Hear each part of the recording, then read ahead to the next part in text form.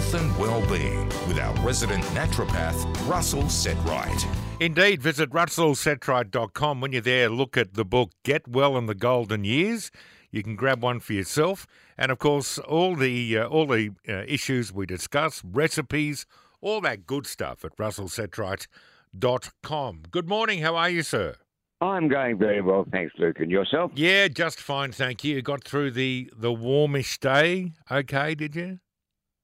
We did what, warmest in 25 years or something. It wasn't so bad up around the Bathurst area. We got 32, 33, which is warm, but not as bad as it was in the western suburbs of Sydney. You know what, I reckon now that many of us live or work in air conditioning, we get a hot day, and we haven't had one for some time.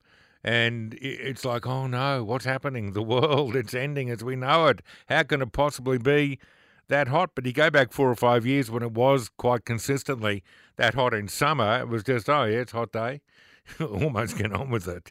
You're right. We have temporary acclimatisation. When you get the figures that say this is the hottest it's been in 3 years, you go, that's not long ago. No. And it's the hottest day in a March since for 20-odd years. But I remember 42, 43, even 44-degree days. And when I was young, we had a different way of measuring it. They were in Fahrenheit, not of course centigrade. Yeah. And, what was air conditioning? I remember the first one I ever got in the car, which is that was a box that fitted under the dash. Remember that? Yes. Yeah, it froze up all the time. It didn't work properly. So I think that you have got to realise that air conditioning is something that you don't have to live in all the time. It's good for elderly people to cool down, go to a shopping centre. I think that's a good idea. We've got to be careful of that with our elderly people and young babies as well, keeping them warm. But a spray of misty water and a fan on you, that'll cool you down pretty well. It will. And something that doesn't cost a lot of money, and it works extremely well. And I advise people in this heat to get a little spray bottle, have a fan, and when you get really hot, just spray it in the air in front of you. The mist goes on you. It cools dramatically as it goes into become in the air as humidity, and that drop in temperature is enough to really cool you down, even better than an air conditioner. There you go. Now, a new study has found that physical activity is highly beneficial in treating depression, anxiety, and psychological distress. Now, I'm sure we've talked about that before, have we not? We have, and you can look at it and say, well, if you're busy doing something, you can't remember to be anxious about anything. Because most anxiety and depression comes about thinking the past and in the future. It's very hard to get anxious about something that hasn't happened. Yeah. So what they've found that physical activity, going to a nice place, is another thing to remember in your mind. I'm going to go down the beach and watch the waves roll in or near a waterfall. They're all good things to do. But the actual physical activity now in these studies has been shown to reduce the risk of certain mental upsetting disorders such as anxiety, depression, and some other psychological disorders. So it's important for your overall health anyhow. So let's get into exercise a bit more. Absolutely. Heart attack and sleep. People who have insomnia were 69% more likely to have a heart attack compared to those who didn't.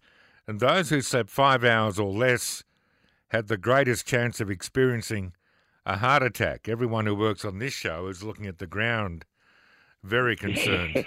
Why don't we change this and do it in the middle of the day, Luke? Yeah, I know. I'm with you. What is this nighttime stuff we do all the time? Madness. And I'd hate to think how many years I've been doing it. It goes back a fair while. And look, when you have your sleep, this is the thing, and it's difficult when you're a shift worker like yourself and like I am, doing nighttime shows and bits and pieces and study, that you do a regular sleep pattern.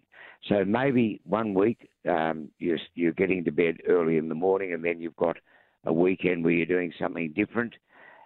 Be regular at what you're doing that, so that your rhythm, the body's rhythm, the internal clock mechanism, is not rewound every day to a different time. They did say that in this study when I looked at it, that if you're going to bed at 11 o'clock and getting up in the morning and you've had 7 hours sleep, that's okay, but don't go to bed at 6 o'clock one night 11 o'clock another night, 8 o'clock another night, 2 o'clock another night.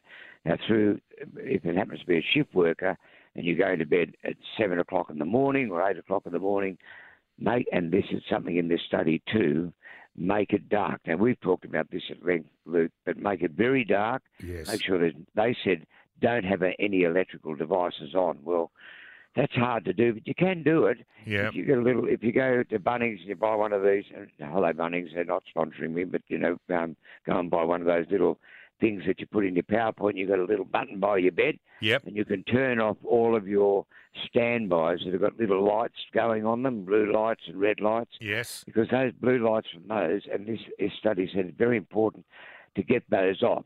So you can do it that way. You don't have to jump out of bed and go and turn everything off. You just go blunk. And I've actually got one. Hit that button and everything goes off.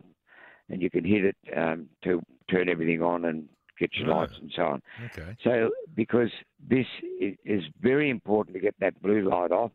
And they're associated with obesity. It's associated with developing diabetes, heart disease. But, the risk of having a heart attack, 70% or 69% increase for those that aren't doing that sleeping pattern. I mean, that's one hell of an increase, isn't it? Isn't it? What? I just listened to you talk, and I think everything bad is the way I live my life. It's a miracle I made it to work. Well, we've also got to look at it, the chances of increase, of course.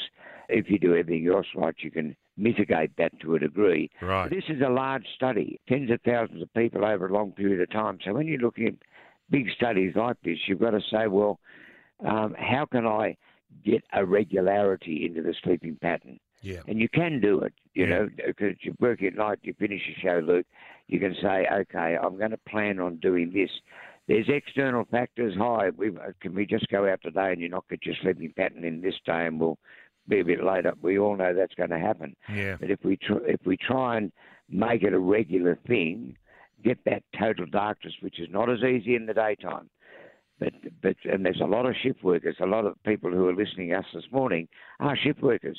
Mm. So it's very important that they try and do this, and that'll make a big difference. If you're doing it 5 out of 7 days, that's very positive. And the other days, you've got a bit of a change. When you make that change, sometimes taking melatonin, which you can get from the pharmacy, can actually help the body switch into the new circadian rhythm change. I know many years ago I had a lot of pilots doing that to help with their jet lag when they changed the time zone. So a lot of things you can do it, and hopefully that reduces the incidence of cardiovascular disease and gives you a longer life. Indeed. Now, soybean varieties with greater proportions of a certain protein reduce plasma cholesterol levels and promote liver health. This sounds interesting. You might have noticed I didn't dare try and pronounce this protein. Conglytin. Yeah, say that again. Or conglytin. Yeah, what he said. So, That's tell me what soybean varieties contain this. Look, I don't think we need to worry about the greater. All of them contain some. Uh-huh. Soybean flour definitely seems to contain the highest proportion. So if you're making your soybean loaves out of soybean flour, that's one way of doing it. But I wouldn't be overly concerned. The studies show that if you have more soybeans in your diet, that's tofu. You can have soy and linseed bread, which I have. And so there are a lot of ways of getting your increased levels of soy into the diet. Now, they have phytoestrogens that are good for men's prostate, that are good for women as well. But they also help the liver function more properly. And one of the big problems we've got is fatty liver disease that occurs if you've got a lot of overweight. Of course, you can get it from alcohol. That's alcohol-related fatty liver disease, or you can get it from just being obese and eating the wrong foods. So replacing a lot of those foods with soy is going to reduce that liver disease and help reduce also atherosclerosis, hardening of the arteries. So it's a very, very important additive to stick into the diet. So you don't have to change overnight saying I'm going to be all soy and no more meat. Put some in and reduce what you're doing in one way and increase the other. So reduce some of the fatty meats and things that we know aren't all that good for us, and increase some of the soy foods, and you'll find that that'll work quite well. Excellent. How's the bull? He's going okay, but he's decided he better not mix with the other one because he's not as friendly towards him. So he's gone down, hiding down one of the back paddocks all by himself. But I heard him call out, just say, "Hi, I'm still here." But give him the benefit of that. He's got a paddock all to himself with lots of grass and water. So he's probably not as happy as he was, but he's probably a bit happier than being chased by a 2.5-ton bull that wants to have him for breakfast. Did you let him into the house and have a chat to him, or did you do all the counselling outside?